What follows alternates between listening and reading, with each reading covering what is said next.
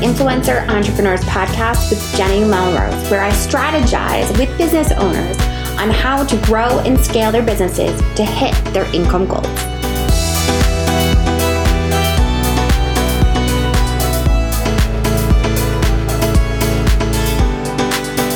This is episode 334 of the Influencer Entrepreneurs Podcast with Jenny Melrose. Today, we're going to be talking about your business elevator pitch and how you can become more confident with that, while we also make sure that we give you an exercise that is going to help you create it. So if you haven't already grabbed our free workbook, make sure that you do. You can go to jennymelrose.com/book and grab that free workbook, as well as grab the book that all of these previous episodes that the series has been about are based upon and coming from. All right, so let's dive into this. The biggest misstep I see for the majority of my clients is that they can't clearly and concisely tell me what they do.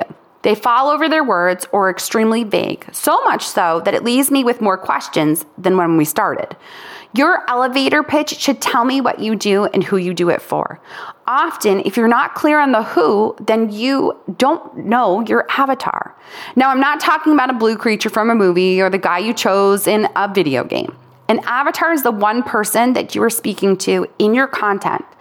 It is their problem that you are solving. When you create your avatar, you want it to be as close to a real person as possible. What does that actually mean?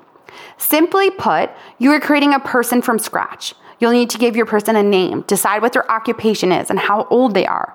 You also want to develop their family status. Are they married? Do they have kids? Are they a stay-at-home parent, or do they work full-time?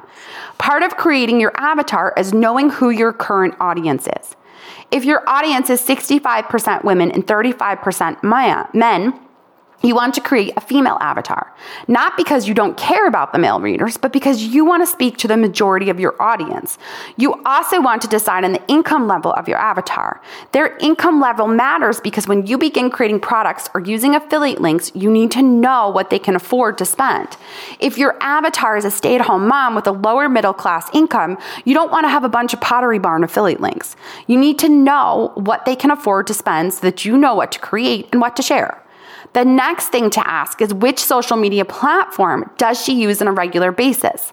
The best way to find this information is by looking at the analytics of your website. Google Analytics provides data on your website that shows you the age, gender, and general location, like state or country, as well as what content from your site they're coming to see and from which social media platform they're coming from. You can also see which platform you get the most engagement on in your insights, comments, or direct messages on those platforms. It's important to have a business account on each of the social media platforms so that you have access to the data that each platform provides.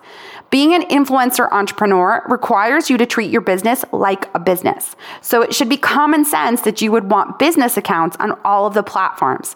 Your data will help inform your decisions. Lastly, and most importantly, what are your goals and values? What does she want from her life? What are the problems that keep her from getting there? And how can you help her solve them? Once you know her problem that you solve, it is much easier to write your elevator pitch. When you can confidently tell someone what you do and who you do it for, it's like listening to a guy sing at karaoke who knows he can sing well, compared to the guy that doubts his voice and holds back. The guy who doubts himself makes us feel uncomfortable, and we're more likely to talk over him and continue our conversation with our friends rather than listen to him. Meanwhile, the guy who believes in his voice is going to grab our attention, and we'll be fine with continuing our conversation after he's done performing. Confidence is a mindset that we often exude from our bodies without trying. The way that we carry ourselves and stand when we're talking can often say a lot about our belief in ourselves and the value that we provide others with. When our words have confidence in them because we know the purpose that we serve, it can make the difference in having a new client and not, or a new audience and not. So really figuring out what that business elevator pitch is going to be consisting of is going to be important. But prior to doing that, you have to know your avatar. And when we talk about avatar, you don't have to know exactly where she shops or anything, what kind of things she has in her house. What you're looking to do is know the person that you are talking to, have that ideal person. And like I said in the beginning, you ideally want it to be someone that probably is in your life, that probably got you excited about creating the content that you're creating because they ask questions about how to eat better, as in you're that nutritionist that's able to create that content for them. Or they're asking you all the time how to decorate their house so that it looks less cluttered, whatever it might be. Look at that person that has come to you can very much be your avatar of who you're creating that content for, because often we created something because it was asked over and over again. That's always how we know that we needed a product or service that spoke to those people, because those questions continually, routinely came back up. That was how my signature course, Pitch Perfect Pro, came to be created. I routinely was getting asked the same questions as after speaking at conferences. How many followers do I need to have? How do I pitch? What should my email consist of? How do I find the right person to pitch? All of those questions I put into Pitch Perfect Pro, but it was because I was getting those questions from my audience. And there was one person in particular that I created my avatar based upon her, so that every time I create content, whether it is a book, whether it is a course, whether it is a blog post or podcast episode, I'm thinking of her. I'm writing my emails to her because I understand the problems that she has, because she was a personal friend that I knew in real life that would routinely ask me questions. So I was able to imagine her as I would create my content. And it ideally is why I get emails often from people responding to me saying, "Are you in my house? How did you know that that's the exact question I had? How did you know I was feeling that way?" Well, it's because she was, or she still is. And therefore, I'm creating my content for her.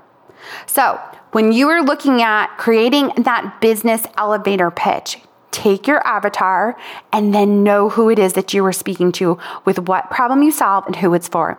There's a great exercise in the free workbook called Stranger on a Plane. It is one of my favorite exercises to do with people. You definitely want to make sure that you download it. It's a different way of looking at it by asking a question and then answering with your elevator pitch. And you're the one asking the question.